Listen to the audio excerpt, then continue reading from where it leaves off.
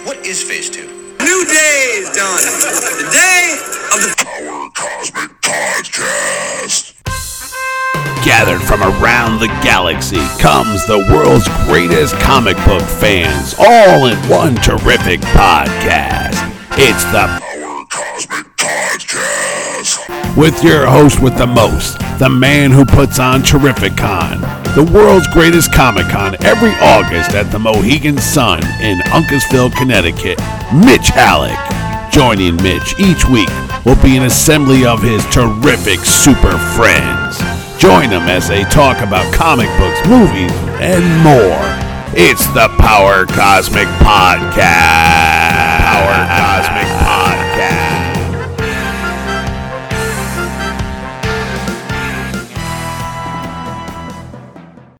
Hey everybody, it's your old pal, Mitch Halleck, promoter, owner, producer, all the above for Terrificon, Connecticut's Terrific Comic-Con, happening at the Mohegan Sun Expo Center on August 9th to the 11th, as if you didn't already know that, because why else would you be listening to the Power Cosmic Podcast? Now, I haven't been on every week or every 2 weeks or whatever, because you know what? It's a lot of work putting together the biggest comic-focused convention in New England, okay? You're not going to see the gang from whatever TV show from the 80s or 90s. Pick one. You're not going to see a cast reunion of... Hell, I don't even know any shows from the 90s. I was too busy getting married and having kids and stuff. I don't even remember the 90s. But anyway, that's not that kind of show. I was reading comic books, and thank goodness for that, because that's who you're going to see at Terrificon. You're going to see the greatest assemblage of comic creators in the Northeast, and it's a doozy. I mean, I got to say, sometimes I amaze even myself, because if you haven't been checking the website, I'm adding a guest almost every day, okay? It's nuts. And it's a good thing we have the massive Mohegan Sun Expo Center, because there's a lot of people. And I'm also trying to get all the panels done this week so I can start listing them there. I have them already written down. I just have to sort who's doing what and when and where and what times, because it's a lot of stuff there. But, you know, it's going to be good. It's going to be great. It's going to be terrific. So that's what's going on here. Let me see some quick guest announcements. Mark Bagley announced him last week. I'm also posting up today Mike McCone, great artist there. He's coming along too. A lot of old returning friends. You'll see John Wesley Ships coming back. You'll see Larry Kenny's coming back. Barry Kitson, Keith Giffen, a bunch of other folks there. Again, check the website out if you haven't done so. And if you haven't booked your hotel room, I don't know what to tell you, because that block's been sitting up there since last October, and most of the good rates at the Mohegan Sun are pretty much gone. Don't forget to check out the local hotels like the Holiday Inn, the Marriott, all that. They're just as good. A lot of them have a shuttle that goes back and forth to Mohegan, so you don't have to drive back if you don't want to at night. We've got the details about the George Perez signing up on the website and how people can obtain a ticket to get one of those autographs from George on Friday only. The costume contest is Sunday at 3. What else is going on? A lot of the same old stuff you saw before. Just a fresh coat of paint on a brand new show. Anyway, Terrificon's happening. What we're going to hear today on the Power Cosmic Podcast is a conversation with my friend, yes, I have them, Steve Barker, who came on down, and we went on an old-fashioned comic book hunt. We started up at Cave Comics. We went over to, where'd we go? We went to Richie's Comic Cabana. We went to Legends of Superheroes, and I think that's it. We did 3 in one day, and there's a lot more comic shops out there, but we didn't get a chance to go to all of them, obviously. What else have I been up to? Had a chance to meet with the Romitas, John Jr. and John Sr. a couple weeks ago. Hung out at their house. Was one of the best times I ever had in my life. Hanging out with Virginia Romita as well. Got some books signed. It was awesome. Photographs were there. I posted those as well. It's cool doing this job. This is one of the most fun jobs I'll ever have. Ever. In my entire life. It's a lot of aggravation. A lot of nonsense, a lot of drama behind the scenes, but let me tell you, the payoff is fantastic because for 3 days every year, it is pure magic. And 3 days is what I've been giving you folks out there. Been putting these comic conventions together since 2012 under various names, which we will not get into, but they're all terrific. Let me just tell you, from Bridgeport to Mohegan Sun, 3 days of nonstop Comic-Con action has been coming your way. And I think you're better for it. Okay, but without further ado, let's listen to Steve and I ramble, talking about books, talking about what would be a cool guest. Steve gets into collecting. He's a big Spider-Man collector. He has a website. He's been on the show before, if you remember. He talked about his original art collection, which he has a lot of. And if you're into that, make sure you do go to Terrificon and get some sketches from your favorite artists.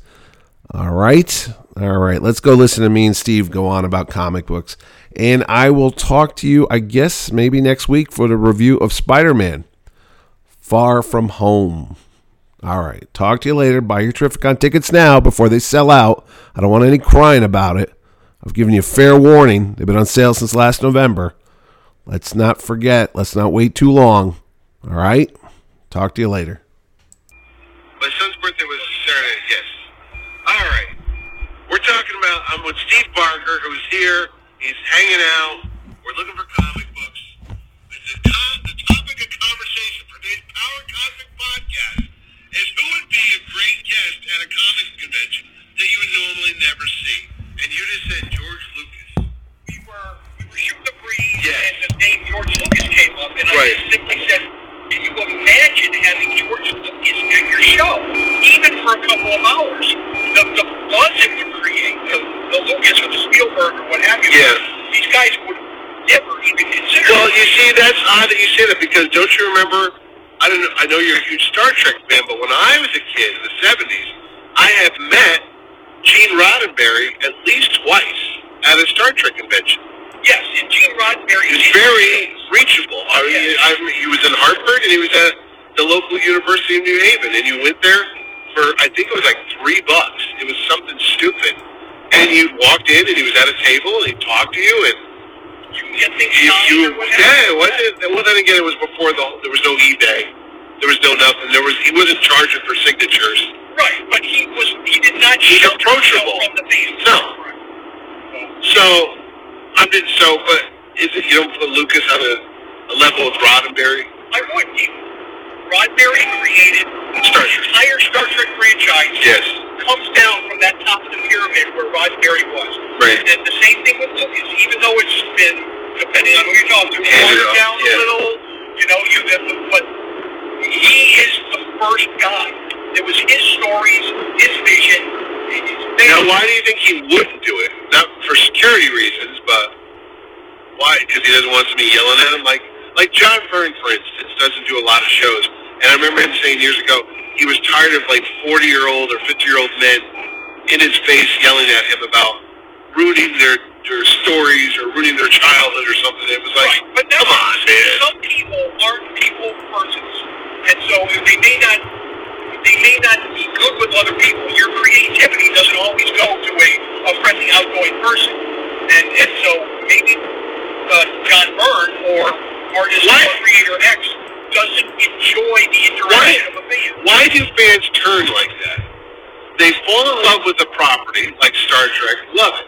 Watch it, know every bit of dialogue, seen every episode, can tell you who the key grip was, the hairdresser. I mean, know everything about it, but yet when they have an opportunity to meet a Shatner, particularly Shatner, they get like hostile towards him, like, you're an asshole, Shatner, and it's like, you're a sellout.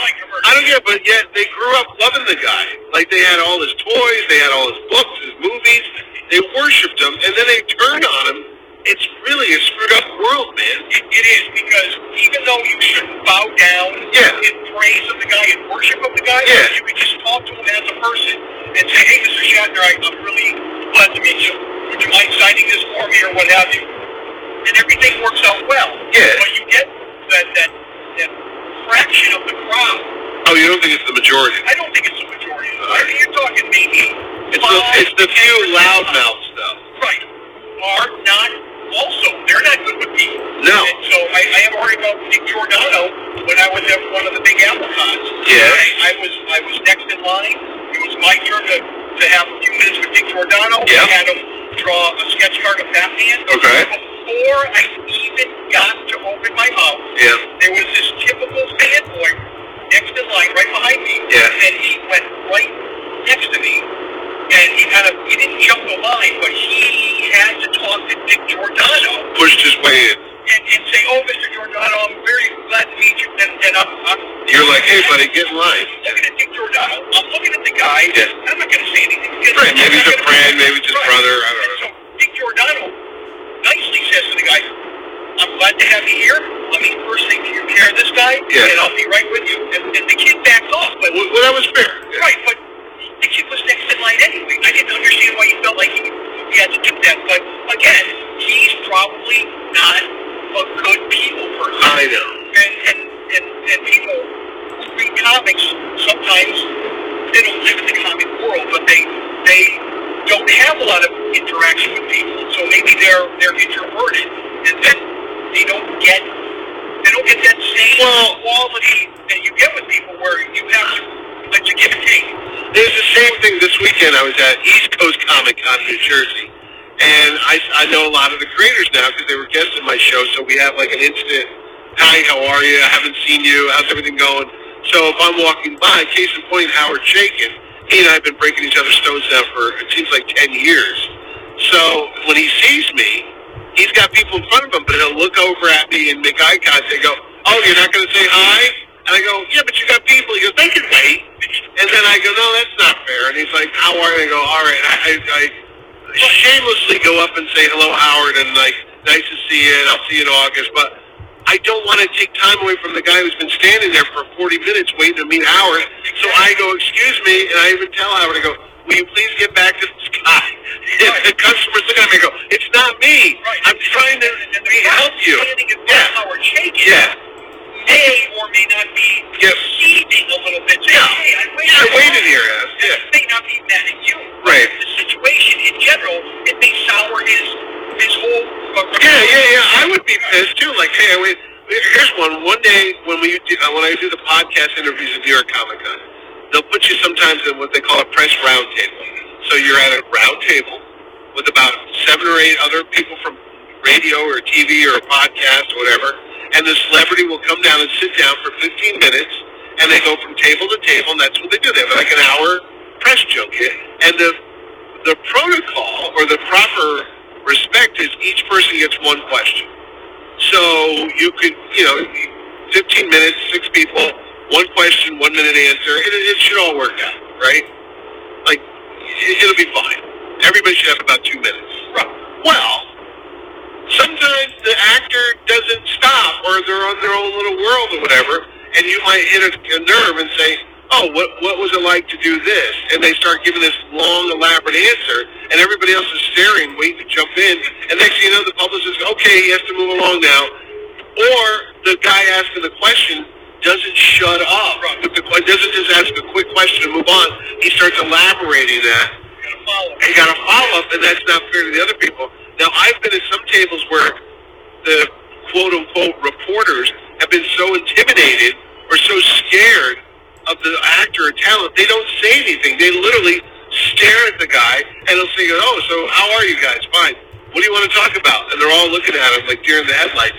And I'll just naturally wait a second, look around, no one's taking an opportunity. I go, oh, for Christ's sakes. And I just go, hey, Bill, yeah, tell me about this. Oh, okay, Mitch. And we start talking, and the rest are all nodding their heads. And then he pauses, and he looks around, and they're still talking. And I go, and I start running these things. I go, does anybody else have a question for Mr. Shatner? And they're all like, blah, blah, blah, blah. And he's like, what? Generally, you are not intimidated by the No. Maybe that's what it is. I just go, come on, the guy's here to sell something. Right, but Ask him a question. as well. I mean, Yes, I know. I've heard. Yeah, you've witnessed it. I've got no time for this. It's like, let's move, hurry up. But Yeah. you're right to kind of jump in And move it along. Yeah. Exactly. Somebody's got to do it. The last time it was in New York, there was this guy, there was a show called Folklore or something, and there was a British actor and this young lady sat down, And the kid standing there that was working for the publicity department, I said, okay, we start. Oh, no, you can't start yet. Why not? Well, we have to go wait until the other people are starting. And he's standing there, and we're all looking at him, and I go, why don't you go run over there and see what time they're all supposed to start? Oh, okay. And he walked away. He was like a college intern. And then the actors turned towards me, and he goes, all right, man, you seem to be running the show. What do we do now? I go, all right, well, what's the first question? And I was thrown out there, and he's looking at me, and they go back, and then I start going, so, I heard you get married soon. He goes, yeah, man, how are you? And I was reading his little notes about him. I go, you're marrying the girl that's in Captain America? He plays Captain America's girlfriend? Yeah. Oh, so what's that like? Do you go home, you talk about the movies? No, not really. And we're just talking about his personal life. Had nothing to do with the project. And everybody else was just listening. And I go, guys, anybody got a question for him about why he's here? Whatever show. They're like, no, we're all good. So if you don't step up, I'll just take it over. I'm like, fuck, I'm gonna run it. Right, but you can find that icebreaker. Yeah. Where you know about, hey, remember in Captain America? Yeah, issue 122. Exactly. Yeah. But what you're doing is you're getting him to get comfortable talking about himself, and then you can jump in with some entertainment questions. Well, what happens sometimes too is they're bored as hell, these actors, because they've done this all day, where they've sat down and answered the same stupid questions. Well, tell me what your character's like. Tell me what the movie's like. And I usually ask these weird questions like, what were you afraid of as a kid? And they're like, wait, what? If you could be a flower, which flower would it be? I did that to Bruce Timm, and he just wigged out in the middle. Because Ordway says, if you see Bruce Timm, ask him if he could be any flower, what would it be? Or if when you die, what do you want on your gravestone? That's always a downer, but there's usually the answer. When we were at dinner last week, Keith Giffen, we're all sitting there having dinner at East Coast Comic Con, and somebody goes, if you could have sex with one animal, which animal would it be? And that was an icebreaker. And Jim Starlin sits down and goes, a human. And I go, no, an animal. He goes, an animal is a human. I go, no. He goes, what about you? I go, an ostrich. And we go over to Keith Giffen, and Giffen's just staring at us. He goes, which animal would I want to have sex with? Am I going to have sex? A raccoon. A raccoon? No. Yeah, but it was just the weirdest question, you know. Yannick Paquette was there. He was answering questions too. You were part of a big dinner table. Oh yeah, there. Yannick was next to me, and Giffen was across from me, and Starlin was next to him, and Milgram. It was just, I'm name dropping. They're all there, and let me tell you, every moment I was there, I go, why am I here? Why am I sitting here? I should not be part of this. I was reading these guys' comics when I was 7 years old, you know? But now they are coming to your show. Yes.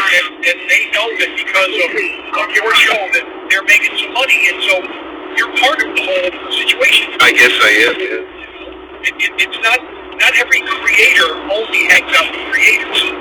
Sometimes they hang out with other people that are helpful to them. Well, you know what, too? Somebody wrote to me today, they said, oh, I got to meet Starlin because I got to get an autograph. Adam Sandler's coming down. I got to get an autograph on my Death of Captain Marvel. And I said, you know what's funny? I never got him to sign that book. And I've been to Starlin's house a couple of times. I've talked to him. I had dinner with him. But I don't even think about asking him to sign stuff because it's like, why would I? Like Ordway. I don't have any Ordway stuff. I don't have any Jerry Ordway autographs. Why? Because I see him every other week for pizza, and I go to his house, and he comes to my house. It's not like, oh, there's Jerry Ordway, the artist. Like, no, there's Jerry, the guy who gets pizza. I eat burgers and have beer. Yeah, right. So it's like, it's a totally different dynamic that you guys have. Maybe that's the casualness to it. Maybe that's why it's because he knows everybody. We go to shows, he's like, oh, hey, so-and-so. Oh, hey, Jerry. Oh, this is my friend Mitch. Oh, how you doing? And you just don't even start. Right. So, I mean, I saw Perez the other day in breakfast, and he was kind of holding court, talking to people. They were all listening to everything he says. I'm next to him, just checking my phone messages, and everyone's like, oh my God, it's the first person. I go, yeah. He puts his pants on just like you, one leg at a time, you know. I don't know. But going back to which guest, you would be amazed. Lucas ain't coming. I'll tell you that. No. Probably, well, in terms of comic stuff, why not, if we're going to stay in the same thing, why not a Harrison Ford? Too much money. Right, exactly. Well, you're not asking what's the most reasonable money guess. You ask what guess you have. And granted, there's no Star Trek guess that either is alive and or I haven't seen or couldn't get the autograph if I wanted it. Every Star Trek guest, you've seen them all? I've been at shows with Shatner. Well, I know that. I've never been at a show with Stewart. Right, I've been at a show with Stewart. You have been? I have. Yes, I have. Oh, yeah. Oh, okay. I've done the creation show in Vegas. I've done the. There was another company. What about the movies? Star Trek people. That doesn't exist. Chris Pine. What do you mean it doesn't exist? The new Captain Kirk? Generations. First Contact. No, Steve. What about the new? Oh, look, we're definitely not Newtown anymore. Guy into the bridge. It's a different crew. It's a different time. Oh, please. I don't know what the hell to think of this stuff. I'm not going to do it. They can't have me. So that's how about like an actor that you see at shows that you normally wouldn't, like Richard Dreyfuss always freaks me out at a show. Not that there's something about him that to me I'm like, really? Yeah. Yeah. He has done that. Oh yeah. But to me that's like Jaws. He's an Oscar winner. He's on a different level. Yeah. He should not be here. Right. Not to say he can't. The Goodbye Girl guy. Yeah, he won an Academy Award. Right. But he is. Yeah, it doesn't. It always throws me for a loop. Like when we saw Paul Sorvino. Yes. That was weird. But then again, he was. Yeah, but he wasn't the Rocketeer. He's done some schlocky comic book stuff. But he's like Goodfellas. He shouldn't be there. Exactly. Would Roy Scheider be at a comic show if he was still alive? Just for Jaws? Or 2010, Blue Thunder. 2010. The year we made contact. I love that movie. No, but I'm saying he was Sequest, DSB. He could be at a show like that, but would he? And I think if he did, you're just kind of... He was in The Punisher. But you've done your time. Make a left turn. Store Avenue. You have your financial setup. Yeah. So maybe you're going to a show because you don't mind going to a show. But I don't think I don't want to see a guy who needs the money. I feel. I don't know. I don't think that's the thing anymore. I think years ago that would be the looked down upon. If you were at a show, it'd be like, oh, he needs the money. Right. Like that came from like all those old athletes. Like you'd see all these old ball players and boxers or somebody like, oh, meet Joe Louis. It's like, wait, the champion of the world? His job was working at one of the casinos out in Vegas as what they call a glad handler or a Walmart greeter type of thing. You walked into the Sands Hotel and there's the champ shaking your hand almost like the valet that should be getting your keys to your car. It's like, really? It wouldn't feel right. It just feels like a step down. Like, why are you here? Shouldn't you? What did you do with all your money that you're standing at the front door in a tuxedo shaking my hand? He's still Joe Louis. He is, but he wasn't a kid. I don't know. Yeah. It's like you won a gold medal. You were an Olympic athlete, and suddenly you're down the street. But they gotta feed their family too. There's like make a left turn onto Store Avenue. It's kind of like it reminds me of like infomercials. Yeah. Like when you see like 2 a.m, there's like Christy Brinkley or somebody that shouldn't be on these things. Chuck Norris and Christy Brinkley. The Total Gym. Yeah. He's Walker, Texas Ranger. But he's there. Yeah, exactly. Well, but that's also, it has been a cash cow for him in that regard. He would not be doing that if, I don't think he needs the money. No, I don't think it, like, here's one. Sylvester Stallone's coming to a show in Philadelphia. Take the next. That's a big name. Yeah, but look at all the stuff he's done. He's Rocky, he's Judge Dredd, he's Rambo. He's done so many Untouchable, or no, not Untouchable, we call them. Oh, Indispensables? Indispensables. Whatever that title is. Yes. Indistinguishables? The Unforgettables? The Dependables? I don't know. They could be the Dependables. But no, but in your mind, you think, I know he's got to have hundreds of millions of dollars. There's no way he's looking for a check. So then the next thing I wonder off of something like that is when he ends up charging $100 for an autograph. Oh no, it's $300 or $400. And I think to myself, why do you need to charge Joe Blow $200-300 for an autograph when that means absolutely nothing to you? I do not know. And that's where I start not enjoying that part of the business because don't want to hear about stuff like that. We'll have to pick this up after we get out of Richie's Comic Cabana.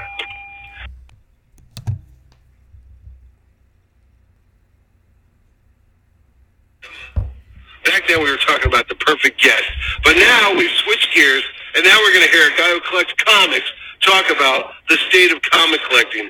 So what's your beef about comics from the 80s being a fortune? My problem is I'm looking to fill holes. Yeah. And it seems like if you go into a comic shop, Yeah. everybody wants $4 for a back issue. Okay. But Now- if I go to a show, Yeah. I can get the same For $1. $1 or $2, and it's almost like, and I understand there's overhead, but Yeah. you want me in your shop, you got to give me something to rifle through. Are you not a negotiator type of guy? I don't like to. You don't try to haggle? If somebody puts a sticker of $5 on, You think it's I have $5? to look at them and say, "So can I get this for $3?" Right. But that's how it is, though. That's the game. But that's not how I'm with you. I always thought whatever price they asked for was what they wanted, and then I started hanging around with people like, no, that's just a suggested price. So I go into one shop today. Yeah. I pulled out a bunch of books. Yeah. The guy added them up to $100. And they said, He gave me 40%. I know, I was there. Yeah. How would I have known that? You wouldn't have. So I didn't pick more books. Well, why? Was there more books you wanted? I couldn't. Oh, now you're kicking yourself. See, this is what happened to me. I told you before. We would go to certain stores, tons of books. I would have like $700 worth of books, knowing I'm not going to spend $700. So I would put them back, and then the guy would look at it and have a stack of about 100 books. Because $30. I'm like, what? And so places that don't price their stuff at all, I'm probably not going to look through. Places that price their stuff high but know they have a discount, Wiggle room? like the silent discount that they don't have posted. Yeah. I'm going to pick fewer books. Right. Because I don't know what the discount is, if there is a discount. So when you end up going to a show, Yeah. they're going to say, everything on this table, $2 a book. I don't haggle either, and sometimes they just give me a good price. I'll just be like, oh, thanks, buddy. But you've got the show thing going. Well, yeah, they know me from the show. Yeah, I've got juice. Yeah, okay. Yeah. You're friends with the juice. Yeah, well, friends with the Jews don't get you anywhere. Basically, yeah. So it's one of those, and especially if I was looking for Right. older Silver Age stuff, Right. most of that stuff is anywhere between $50 and $200. I can't just walk up and hope he's going to give me a discount. Well, you know what kills you? eBay. Because Yeah. all these stores have eBay shops. Yeah. They're all flipping these books on eBay. There's no way you're going to walk in and get a sweet deal on unless they just got a collection in. I've been in the stores sometimes when a guy just walks in with a beautiful collection of new books, and before they can even really price them up, they're like, what do you want for it? And we're going back and forth. Which is like, I wish I got the guy in the parking lot, because I would have given him the freaking money right there. Exactly. Because you know, I never walked in on that deal. there's always a song, too. It's like, oh, I just bought, $2,000 worth of books for $100. You're like, no! Yeah, I know. And I'm never that guy either. No. But you have to do a lot of work. You have to go through a lot of heartache before you find that deal. Right. Right? Craigslist isn't filled with rainbows. No. There's a lot of ugliness. What about estate sales? Have you ever done estate sales and tag sales just for the luck of it? I Drive around like, what the hell? I walk through them, and a few of them, and Yeah. I'm easily disappointed. Yeah. And I just don't do it anymore. Yeah, I haven't done that. Right. We don't have a lot of all the time flea markets around here. In Yeah. California, where you have the warmer weather, they Yeah, have they it have all it the every time. week. No, there is one right up the road that you say that. We're driving by it, actually, in Southbury. On Sundays, it's called the White Elephant Tag Sale or something like that. I've heard legends of, there's some good deals in there now. But I don't want to drive up here every Sunday and dig through a whole parking lot For maybe. and maybe you'll find it, maybe you won't. But I don't know about you, but, Sunday, I got shit to do, Well, these days I don't have anything. Well, then you can go to the White Elephant Tag Sale. Right. They must have some up near you. They have one. They have a couple indoor flea markets, but that stuff is all usually absolutely. And what I've been told about that from Rob Bruce, who is the expert on that, you got to be there at the crack of dawn. Like literally, like those guys that do this for a profession, at 6 in the morning, before you even wake up, they've already gone through everyone's stuff, and picked it over and found what the good things were, and they're flipping it. Right, and you have to have that encyclopedic knowledge That of what's hot. shark-like Right. instinct. What's hot at this moment? Like, Have you gone to toy shows? There's No. a toy show coming up on June 2nd in New Haven. All toys. But there'll be some comics there. Right, I'm just not I'm more of a toy seller these days. Right. than a toy buyer. Oh, all right. Why don't you get a booth at Terrificon? I was Why don't you halfway have thinking about Commander, right next to Commander. yeah, and have him sell your toys. Just put Post-it notes on them. I did last year. Yes. I got rid of some of them. Right, but the problem with that is I don't want to compete with a guy who spent money on the booth. In his own booth, I'm going to put my own stuff. That we don't. I have large Lord of the Rings. Yeah. No, packages. I had stuff that I wanted to get rid of that I let a certain friend of mine, who's no longer my friend, he had my stuff.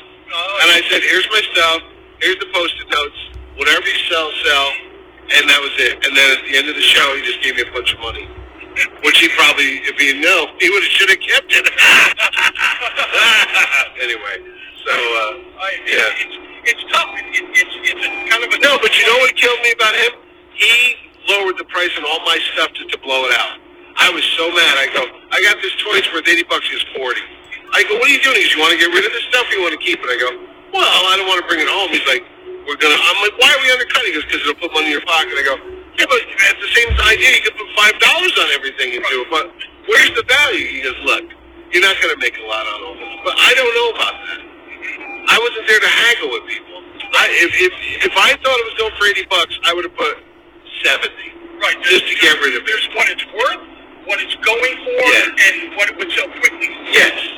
But I'm not the average price is 80. I'm not going to put 130 or something on it. Right. I see people do that though. I go, why are you marking it up so high? Why? Because it's impulsive. It's like, oh, I'm at the show. There it is. Right, All right, I'll buy it. If it's under 30, it must be hot. Maybe I can get it for 100, and then I'll get the deal. When in fact, you're paying 20 over what you Yeah. That's the stuff that drives me nuts. That's why I'm like, well, people do that all the time. I know. When you see a single action figure, even if it's a current But if it's action one figure, you've been looking for forever. It is stickered for $40, and yet you know it's not $40. I'll tell you what, right there. I miss KB Toys. I miss Toys R Us. Toy Works. All that stuff because there's no place to get toys now. But I'm not into it like I used to be. But years ago, it was fun because you could go on the toy hunt. We would have a list. Oh my God, how many Toys R Us can we hit today? And we would go and pick them off. And you never know. But then they started getting hip to it. Yes. The kids out the back door were like, don't put those figures out. I used to like going into like the Walmart at 8 in the morning when the overnight crew was there and they didn't give a crap. And you'd find like the latest hot figure and you'd grab it and run for that register. Because you figured you had to get there before. Yeah, I would go on the way to work. See, I would work down the street from a Walmart, and I would get up early on Tuesdays, because Tuesdays and Thursdays is when the trucks would come in on Monday or Wednesdays, and they would put the stock out overnight. So as the door opened at 8, if you were in there at 8:05, you'd find the stuff and grab it and run for the door. I'd have a girl at Toys R Us. Did you? When I was collecting Simpsons stuff. Yeah. And they come up with a seasonal exclusive. Oh, I remember that. I'd knock on the back door. Yeah. And I'd say, hey, can you do me a favor and just put one of those aside for me? Just Yeah. And she'd say yes. And then later that day, I'd come pick it up. And what happened to that girl? She was fired. No. Oh, she wasn't giving it to me. No, you're buying it, right? Right. Were you giving it a little? Were you giving it a little on the side, maybe? She was a nice girl. So, everything worked out. I'm not looking to take all the stock. I'm just looking to get my little piece. See, the other comic shop is right there, right in that little plaza over there. It's called Heroes for Sale. I've only gone to it once a year. It's mostly just video games and stuff. Yeah, he's got some books, no back issues really. And then there's the Goblin's Cavern. That's in Danbury. I think half the time, though, just having a shop that is listed, people will come into your shop to say, hey, I have a collection. You just get the opportunity to buy collections because you have a physical location. You're not scouring Craigslist hoping to see something selling books. People will be coming to you to sell. Have you ever tried antique shops? See if they have our Goodwill. How about Goodwill? I've heard, and I've heard of things, and I've never been in Goodwill's. My sister-in-law... Ordway's told me stories of that. Sterling silver stuff. Yeah. No, Ordway gives away a lot of his old comps that he has, like, because he used to be on the comp list. So DC would send him, like, a copy of every book. He'd be like, I don't want all these books. So he would literally just donate them to the Goodwill. So you would go in there sometimes, and they would sell them for, like, what, a dime? Yeah. They didn't care. They just want to get rid of it. Right. They get stuff, and then they blow. But those are those legends. Like, I've heard, you go into this store, and there they were. One day we did somebody, and then I felt guilty because I told them somebody must have died. There were all these trade paperbacks, like the hardcovers and the omnibuses. Yeah. Jerry calls me on a Saturday and goes, hey, man, get down to the Goodwill. So I drove over there. There were so many hardcover reprint books, and they were all $2, $3 a piece. So I had a cart full of them. But then I'm thinking, what do I want with all these books? Because one, they're heavy as hell. Someone's going to do the same thing that I'm doing. Yeah, but They're going to have to bring this stuff to I know. It'll be by the grace of God. My wife will be bringing it all back. Right. You're not going to find an Amazing Spider-Man 129. No. Though I did see at Richie's today a lot of Spider-Mans up on the walls. Yeah, I did. I saw that. Was it Marvel Team Up number 3 when it was the barbed wire? Yep. Then there was one next to it. I was like, you have a lot of Spider-Mans actually. I bought that. That's the third appearance of the Punisher. Yes, it is. I bought that one at when we went to New Hampshire. Yes. Oh, old school Comic-Con, whatever it was. I bought that copy for a really nice price. Oh, really? Yes. I've been looking for that for a good price. I have that too, actually. I bought that off of somebody. Yeah. Because I always love the cover. It's Gil Kane cover, I think, isn't it? Yeah. Always quality cover. Third appearance of the Punisher. I doubt I'll ever. How's it the third? 129 the first. 135. Oh, he popped in again. Second. And then that. The one with the spider, the big spider. Oh, that logo. Yeah, and he's in the corner holding the gun up. Yeah, that's the second, and this one is the third. With the it's the giant-sized Spider-Man. Yeah, team up. Caught into the barbed wire. Yeah. So I can get with the second and third. I don't think. Do you have any Shang-Chi? I do not. Do you have any desire to buy any of those? No, because Paul Gulacy did it. That's right. He also did Batman. That's right. So I can bring Batman to him. And I have a couple of pieces of original. Paul Gulacy will be appearing at Terrificon. Connecticut Terrificon. Yeah. I'll be at his table. August 9th to 11th. He's just one of those classic artists. Yes. Like, I've always liked his stuff. He has a very stylized way of drawing women. Like, I could see a woman, I go, Paul Gulacy. Just the way, the shape of the way the woman's body is. Like, that's Gulacy movie. Whatever. When I hear him, I think of bronze. I think of the 70s style. It's almost like a Roger Moore, James Bond era type of thing. He has that, like, stylized look. Yeah. He did some great Batman stuff. He did the Shang-Chi, and you never know. That could also... that's about to be a movie. That book's flying through this, going up. Yeah. Man-Wolf, the Man-Wolf, was it 124? Man-Wolf is one... Has that gone up in value? Yes, it is. All right. I don't know why. I've heard it's going up. I know 123... They're probably going to do a movie. I don't know. 123 is the Cage appearance in Amazing Spider-Man. 124 is the first man. So also there'll be, I think... Wait, the Luke Cage book's going up now? No, that's old. It's been old. Well, the show's off the air. I'm wondering if the show being canceled has affected the price on those books. Iron Fist, Luke Cage, are they all going down? Well, right. It probably peaked at a certain point, then it falls back down. Like a lot of these things you hear, like that Amazing Spider-Man 212. Yes. The first appearance of Hydra Man, piece of crap. Piece of crap. It's bumped up to like 50, 60, 80. Is it that much? Depending on the grade. That Thor 390 flew through the roof for the Avengers movie. Yep. I was like, what? Because of one page in that comic, that book went from being $1 book to $40 to $60 book. And if you're on that info early enough, you can absolutely spin it around to add better books to your collection just by keeping your ear to the ground. Do you really think you can make a living? I don't know if you can make a living, but you can surely improve your collection by picking these books up.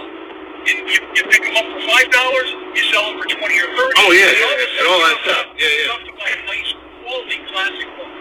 That's what you do?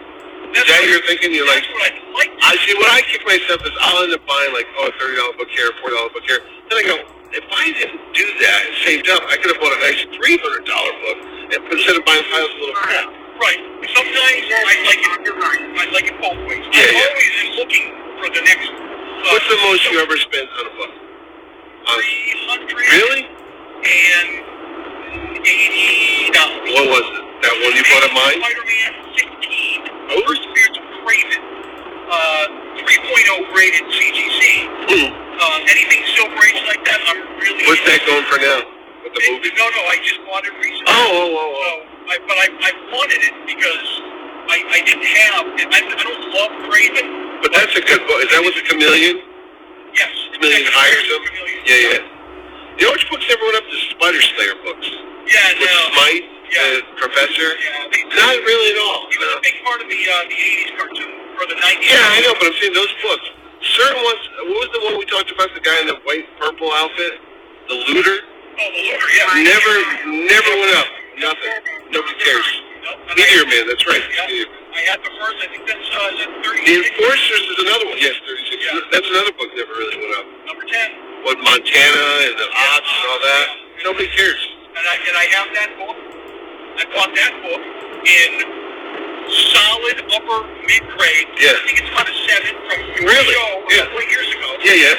For a really good price. I bought it for $100. It's probably worth $400 to $500 all day. Whoa. Yes. Why? Did the guy undervalue it? Or it's just gone up? I think he was, and I've been to his booth since. Oh. And I think he sells things at Is it the guy, Golden Memories?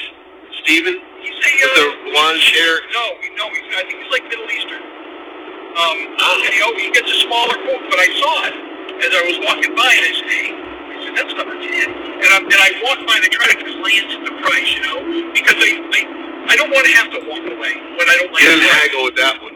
I did a little bit. Yeah. He came down like $10 or $15, but the thing is, it was already low. I couldn't. There was nothing wrong with it inside? No, I looked at No it. cut And at coupons. first, I thought it might have been trimmed, but I looked online how to. And it was to look for it. Yeah. Yeah, and I don't think it's trimmed. I think it's a straight up book, and it's in solid 7.0 shape. Wow. Very fine, and it's not.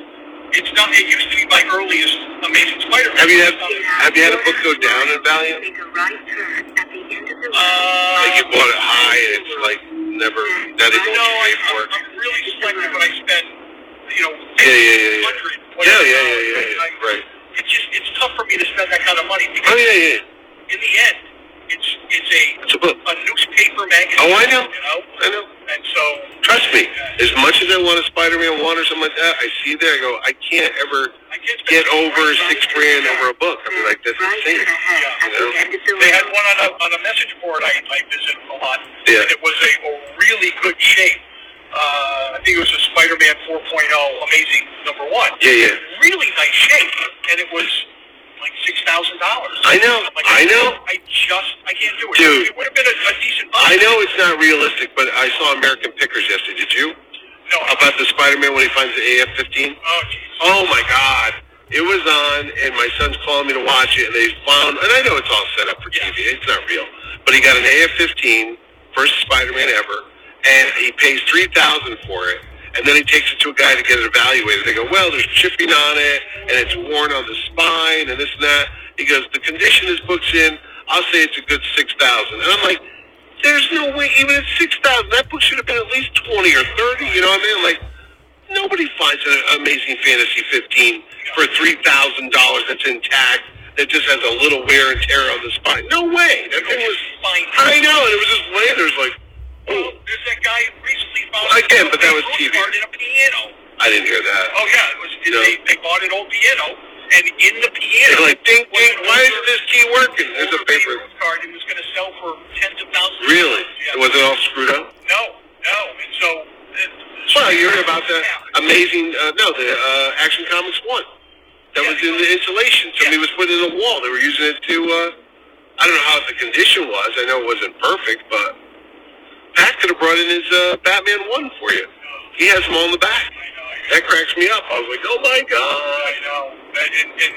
And at a certain point, you have to start deciding, are you holding these for... Yeah, what are you holding for? My kids don't want my books. I know that. They're they're all off in their own world. No one's ever got a desire. Your kids never read your comics, right? No, but my youngest would gladly take my comics. My oldest will not, so I'll have to make sure that that everything gets, whatever he gets in comics, the other one's got to get in cash. Or we'll end up right here at the mental hospital in Newtown. Ooh, nice. I mean, look at that. You'd think it's a brand new building. It's a nice solarium.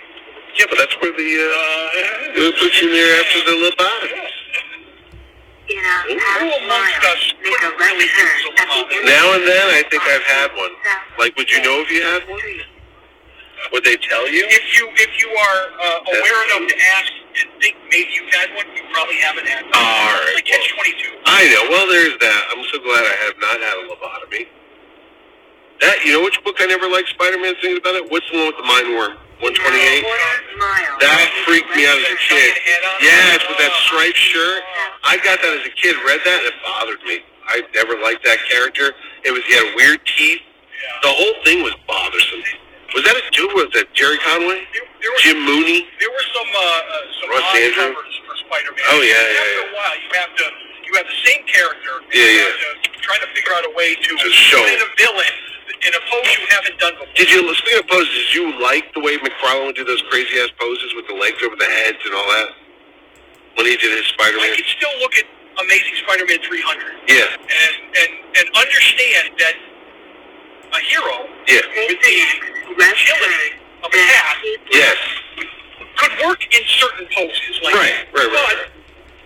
He really took it to the next He level. took it to the next I level. can't hate him for it, though. No, I mean, He freshened Spider-Man. he did. Did you like his Mary Jane interpretation? Yeah. Looked a little too, No. with the hair. We like Lee Weeks, don't we? Is that Yeah, I like Lee Weeks' Mary Jane version. with he can make With the straight hair. straight hair Yeah. without having to try to accentuate anything. She's amazing. I always liked the Romita version. And then Ross Andrew did an alright version of her. I never cared for the McFarlane versions. Or Eric Larson either. Well, it's too Too dark. similar. She had like Big eyes. right, accentuated Yeah, lips. yeah. I get it, but It was the 80s. It was trying to be like Cindy Crawford. 90s, yeah. Everybody wanted supermodel because that's what she was at the time. Did you ever see Tim Sale's work? I've seen it, but I don't. Very minimalistic. Yeah, Doesn't have a lot going on. but everybody loves him. Yeah. He did what? What's the Long Halloween. Long Halloween? He does a lot of work with Jeff Loeb. But it is what it is. Anyway, we started yelling about it. When's the last time you walked into a shop and found really good deals on the 80s and 90s books? Well, today wasn't so bad for some. Today wasn't too bad. I probably could have spent double if things were a little less. But if I'm spending sparingly, then I'm really not hurting myself. Right. It's tough to find the right shop that's going to meet all your needs. Have you gone to shops that are going out of business? No, because I don't know that they're going out. Oh, see, I've known I don't have a weekly shop. in the last year there was one that went out of business up north, and one of the other shops went in and bought his inventory. But the guy was like, he only opened it for a year. I walked in, and I said, geez, I like this guy, but I don't know if the shop's going to make it. And then I found out a year later it didn't. And you're like, oh, okay. And he just blew out his inventory, just sold it off. Yeah, it's always the day. I think it was always the day before you find out about Yeah, but I think it was just his personal collection, and I just opened a quote-unquote store I got you. to make it look like it was a business. I go, this is just your hobby, isn't it? It's like a hobby shop. You have one issue of every kind. Yeah, that's exactly. Yes, that's what I think sometimes. I go, this is not really a store. This is someone's personal collection. But that's if I was interested in finding comics to buy, I would probably find a way to open a shop and promote it that I buy comics, and then hopefully you bring fresh, interesting Silver and Bronze Age stuff into the store, even Golden Age. I'm not a Golden Age. Now, who do you know when you go to the stores now and you see like 20 copies of a certain book because they try to get the variant? Who do you think's ever coming in and buying those? Will there be a Steve 20 years from now looking to buy that stuff, or you don't think so? Well, look at the Batman, the Detective 1000, right? Oh, you just saw it today. The guy said I got stuck with it. There was 80-something different covers. Well, either you're going to pick a couple of the covers you like because I bought two that I liked. Right, or you are a completist. No one's going to be a completist. Who has At $10 a book? I know. No. No? Really? Oh, I'm sure there's some Batman that did, but that's a fucking lot of money. Yeah. $800 for the same book? Exactly. Just a different. Or you could have taken that $800 and bought a good old book. That is 100% true. See, and now which would you have been? Or a comic page. You can get a hell of a page for $800. I can't believe you bought a page for $50 at Sal Buscema. I've got a couple. That must have been a mistake. I have that page that I told you about for $50. I also have a Paul Ryan Avengers. Well, Paul Ryan is underrated. Yes, I have a Paul Ryan Avengers page with Spider-Man. It's Spider-Man, Thor, Captain America, and they're fighting Nebula. I showed you that thing I bought for what was it, $200? Or it was all those characters. It was done by the hell was his name? It was for like a kid's book. All the heroes were reading. Oh, that's right. I remember that. It was who did the artwork? Was it Greg Land? No, might have been Greg Land. No, I think it was Greg Land. It was somebody that Spencer Beck represented. And I called him to ask him if he could check on it. Scott Koblish? Oh. Maybe it was Koblish. Yes. It was like, it was a great... Scott Collins did it. Yes, that's what it was. And it had all the major characters all in one big shot. And it was like, it was $125. Yes, I remember you called. That's it? Yeah. I thought it was going to be Lightbox or something, but it was there. I remember, I went to a show years ago, I kicked myself. It was in Waterbury. The guy that we just went there ran, it was called Collector Classic Con, it was called.